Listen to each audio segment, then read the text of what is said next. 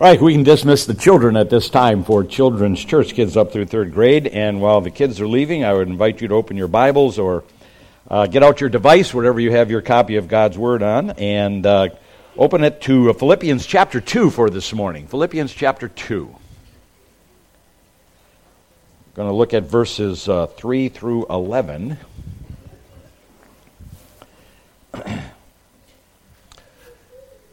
Philippians chapter 2 will begin at verse 3. Do nothing from selfishness or empty conceit, but with humility of mind, let each of you regard one another as more important than himself. Do not merely look out for your own personal interests, but also for the interests of others.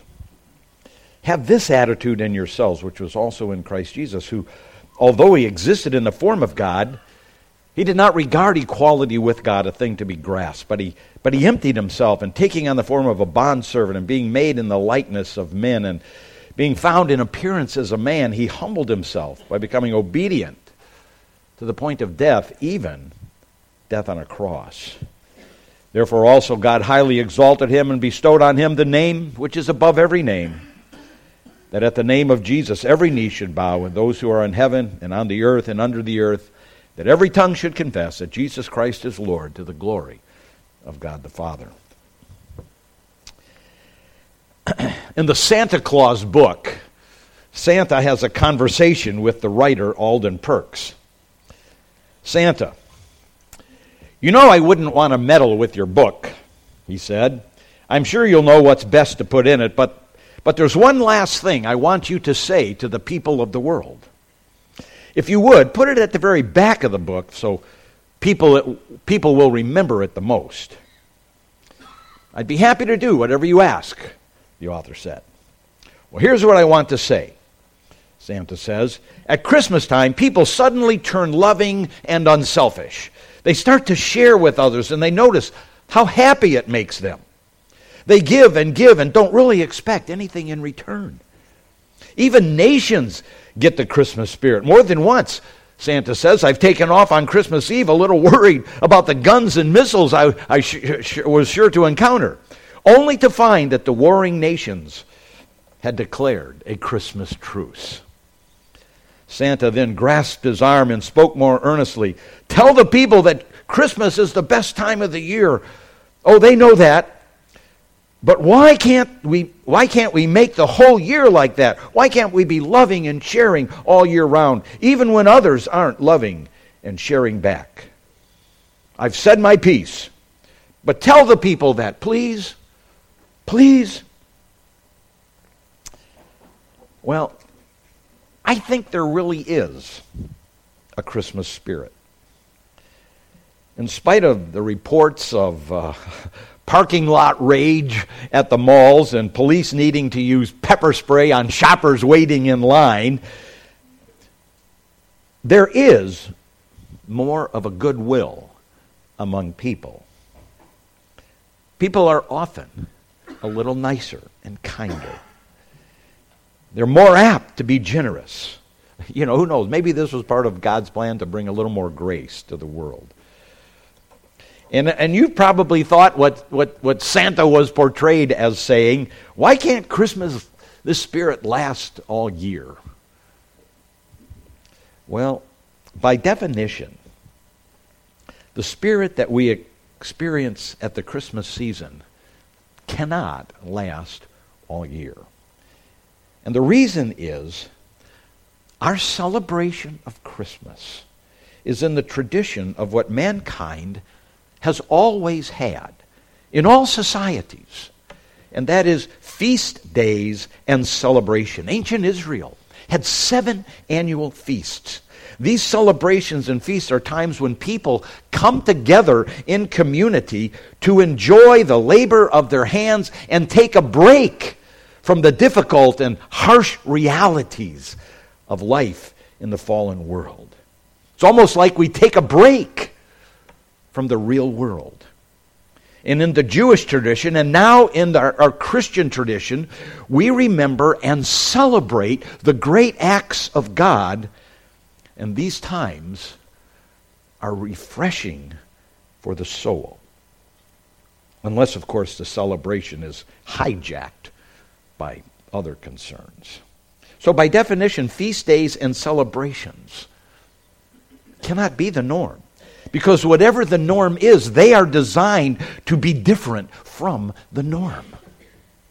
But that is not to say that in our Christian celebration of Christmas, there is nothing that we should not or cannot carry throughout the year. So what is it of Christmas that we are to carry with us and might impact the way we live? Well, the Apostle Paul employs the Christmas story in a very practical way. He uses the very act of the incarnation. The incarnation is that theological word that describes, the second person of the Trinity taking on human flesh and coming to this earth. But he uses that as an example and model of how we are to live and relate to others. It's an example of selflessness and sacrificial love. Not just at Christmas, but as a way of life. So I'm entitling the message today, Modeling the Incarnation, from the passage that we read in Philippians chapter 2, where we see that the selflessness of Jesus Christ in becoming man is an example and model of the selflessness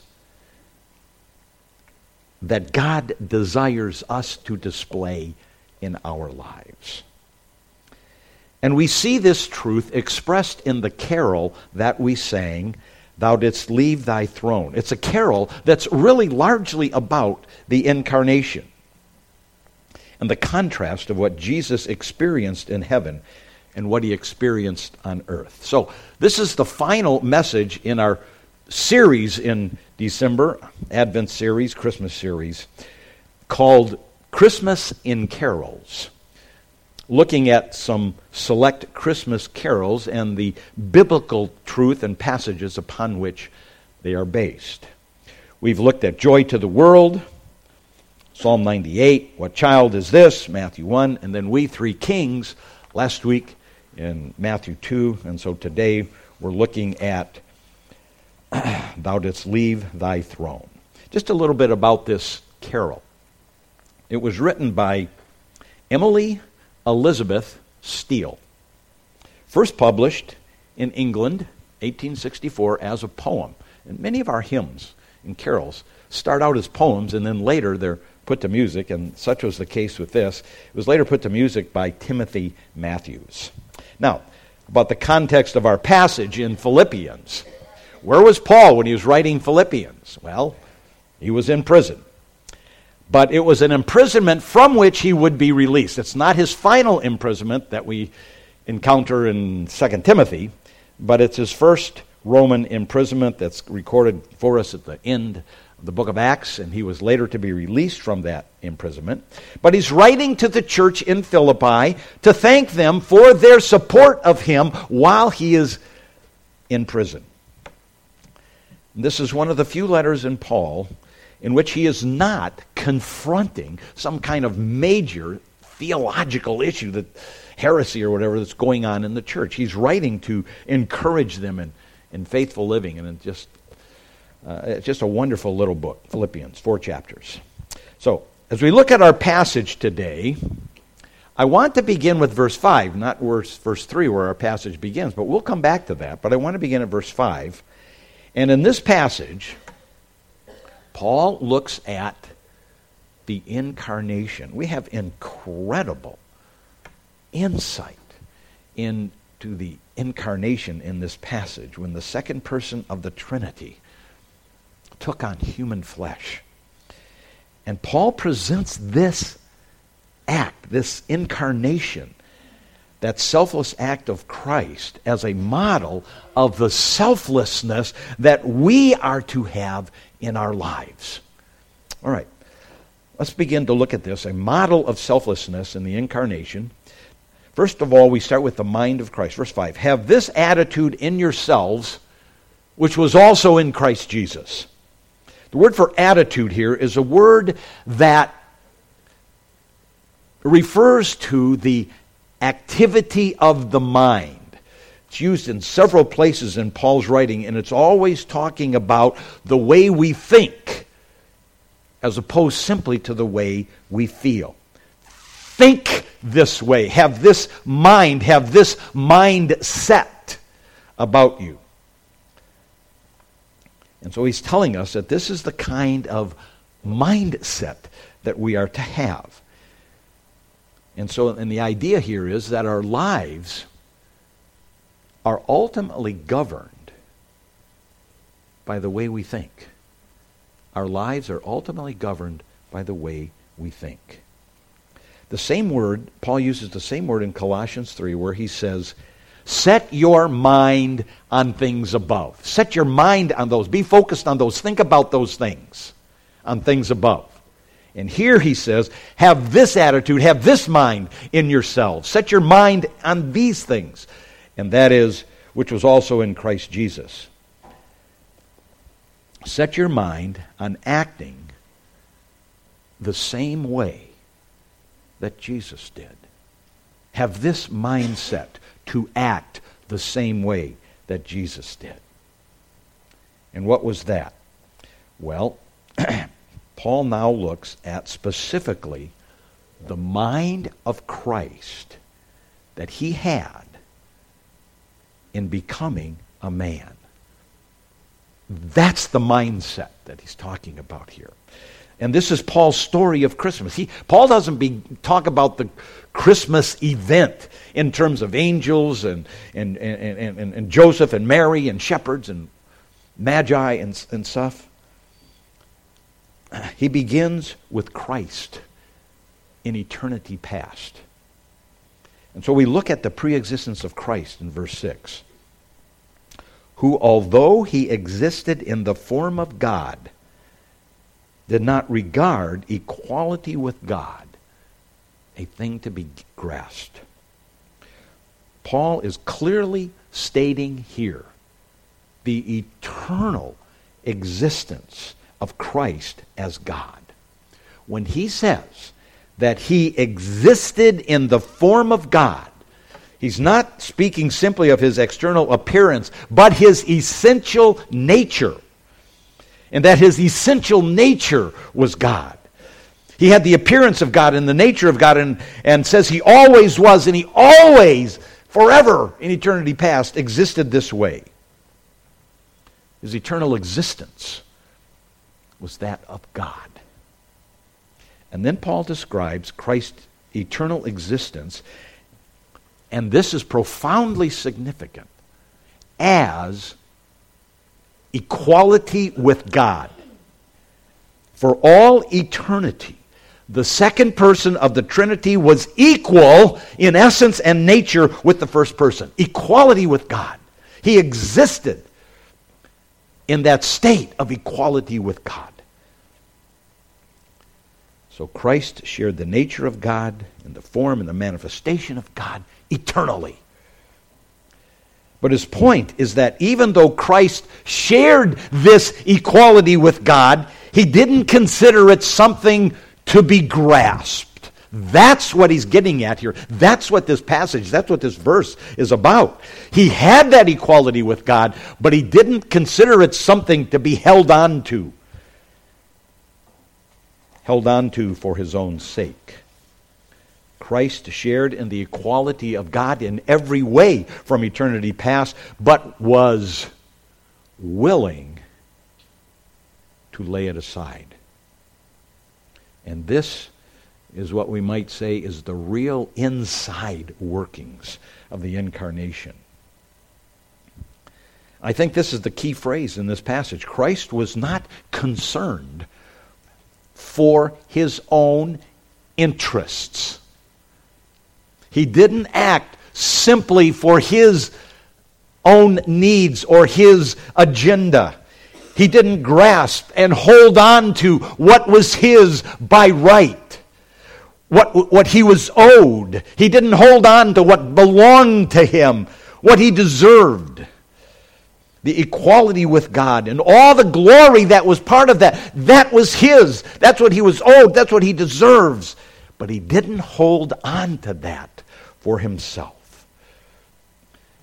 And so this gives new meaning to the words of the song, "Thou didst leave thy throne and thy kingly crown when thou camest to earth for me." He left his throne in heaven and his place as being equal with God when he came to earth for us. He left it. And then in verse 7, Paul looks at the incarnation itself. He emptied himself, taking on the form of a bondservant and being made in the likeness of men. This is the Christmas story according to Paul. The incarnation begins when Christ emptied himself. What's involved in this?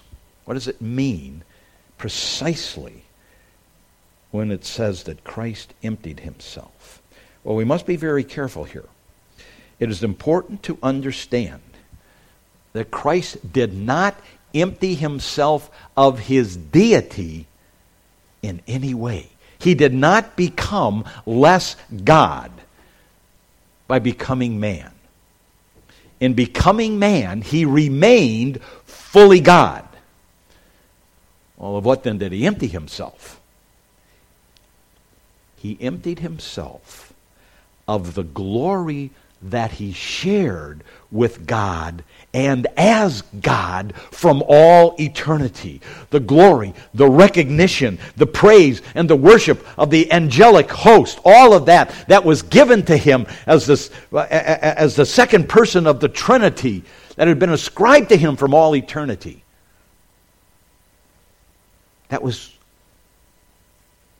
what he deserved. That is his right to be worshipped in that way. But he emptied himself of that glory, not his deity, but that glory by laying that glory aside.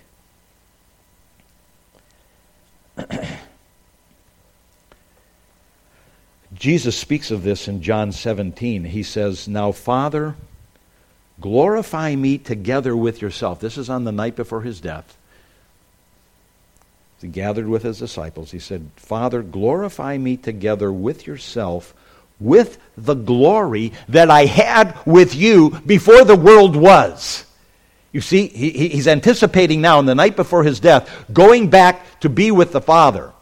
And he says, now you can restore the glory to me that I once had, that I laid aside, of which I had emptied myself when I became man and came to earth. Now you can restore that glory to me when I return. But while he was here, he laid aside that glory that was due to him. So he didn't hold on to the glory that was his.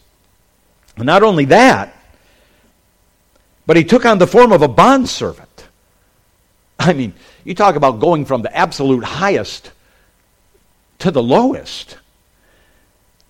He took on the role of a servant, not just in title, but in reality.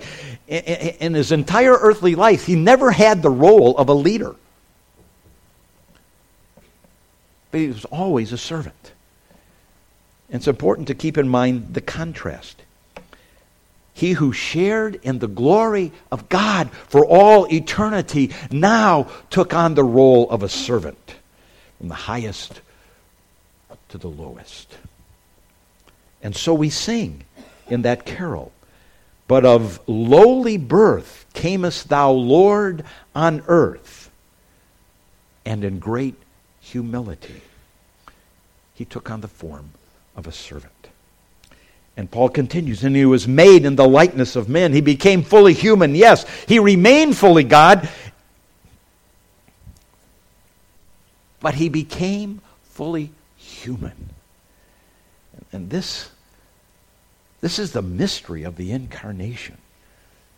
How that Jesus could be fully God and fully man. It's just a mystery. And by taking on a fully human body, he also took on the limitations of being human. He experienced physical exhaustion. He experienced hunger and thirst and pain. He didn't escape those things because he was the Son of God. He became fully human. And this is what is referred to in the carol. Heaven's arches rang when the angels sang, proclaiming thy royal degree. He came to earth as a man, being born of a woman. He wasn't transported here supernaturally and just appear. He was born of a woman in the most humbling of circumstances.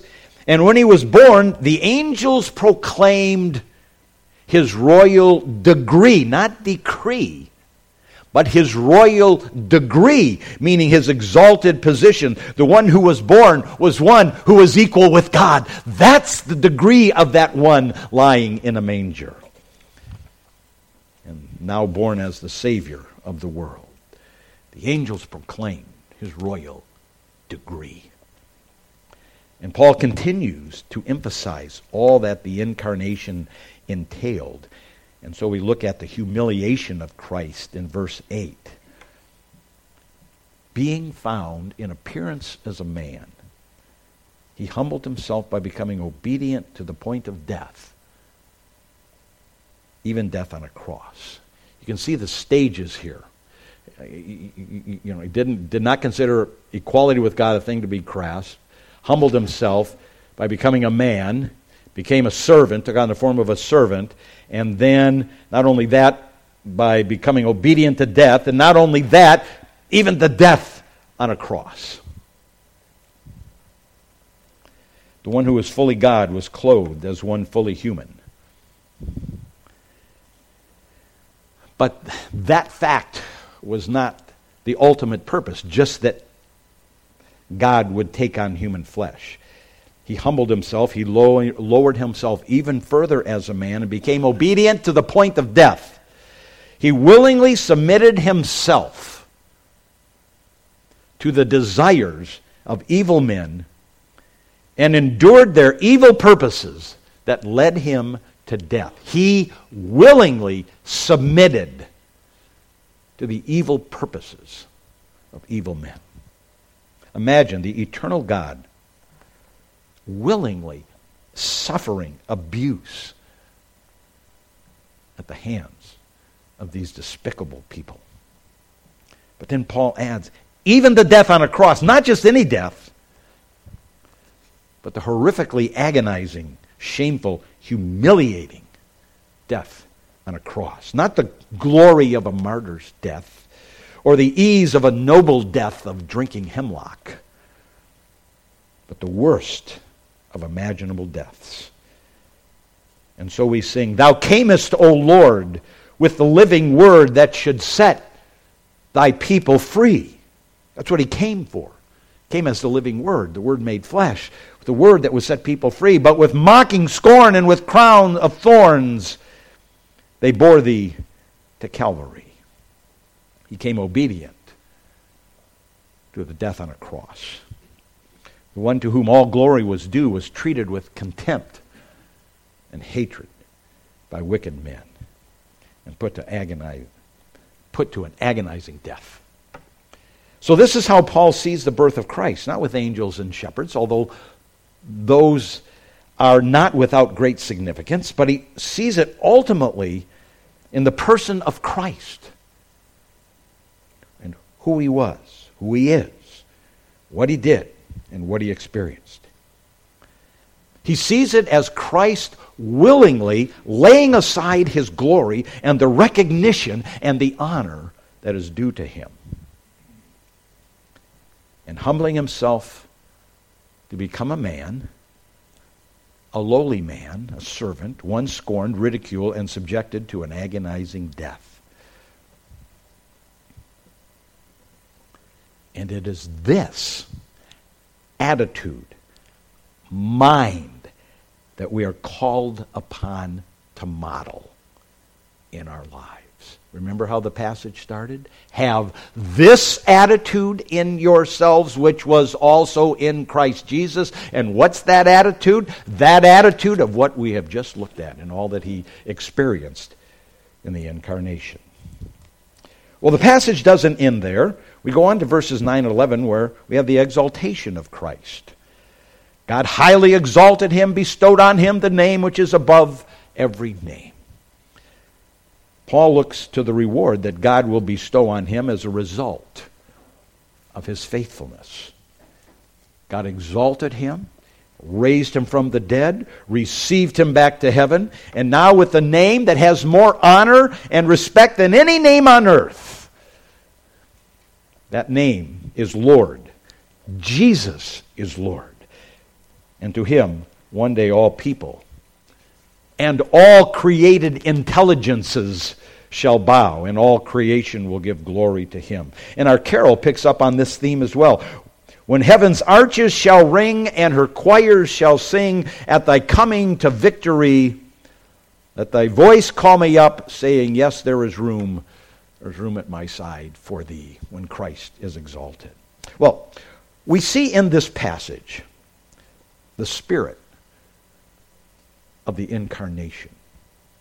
You see how Paul uses the incarnation? He doesn't present this simply as theological information. These are facts you need to know. He presents it in a way that says, this is the fact, now this is how it should impact us. You see, the Gospels and the accounts of Jesus' life and death and his birth give us the historical account of the birth of Jesus. We're familiar with that story. And it's a cherished and beloved story. Angels and Joseph and Mary in Bethlehem. But Paul sees something different in, let's call, the process of the incarnation. He puts the historical event into a broader theological context. He puts the event of the incarnation, the birth of Jesus, into the context of the eternal existence of Jesus and contrasts the two, the glory that was his for eternity and the humiliation and the death that was his. And Paul sees all that Christ gave up and experienced. And he sees that not just as a theological abstraction, but as a model and example of what our attitude and behavior should be. The attitude that Christ had in laying aside all that was rightfully his in order to serve us says, Paul says, is to be the attitude, the mindset that we are to have. This is how the incarnation is to impact us. This is the spirit of the incarnation. He is the quintessential example of one who did not act from selfishness or empty conceit. He's the quintessential example of one who with humility regarded others as more important than himself. And Paul calls us to act toward others in our lives in a similar way. And this is the spirit of the incarnation. Now, what might that look like if we really took this seriously? What might it look like in the context of our relationships? Well, Paul provides us with a description of this kind of life in verses 3 and 4. I told you we'd come back to it. Let's read those verses again now. Do nothing from selfishness or empty conceit, but with humility of mind, let each of you regard one another as more important than himself. Do not merely look out for your own personal interests, but also for the interests of others. This is his instruction, this is his exhortation to the church at Philippi, and this is his exhortation, God's exhortation to us today. It is a call to uncommon, but everyday selflessness and service. Don't be selfish. Don't live as if the world and everyone else just revolves around you. Don't be concerned just about your own wants and needs and desires and rights, but with true concern for others around you and those in need wherever they may be as more important than yourself. Don't be driven simply by your agenda, but rather consider the needs of others. And this flies in the face of our natural inclination. It's countercultural because everything in our culture tells us that we are the most important person. You deserve this. But how radical is this? We are so used to wanting our own way and getting upset if we don't get it. But this can be life-changing. If we took just this one command in Scripture seriously, just this one, it could change families. It could radically change marriages and churches and friendships. You might say, well, if I did that, I'd never get anything I wanted. Well, Jesus gave it up, but he was ultimately rewarded. And if we give up our rights to follow the example of Christ, then God will reward us in much more meaningful ways than we otherwise would have had. I believe that this is some of the most profound instruction, straightforward and simple to understand in all of Scripture. It's not a matter of understanding what he's saying. It's just a matter of, are we going to obey it?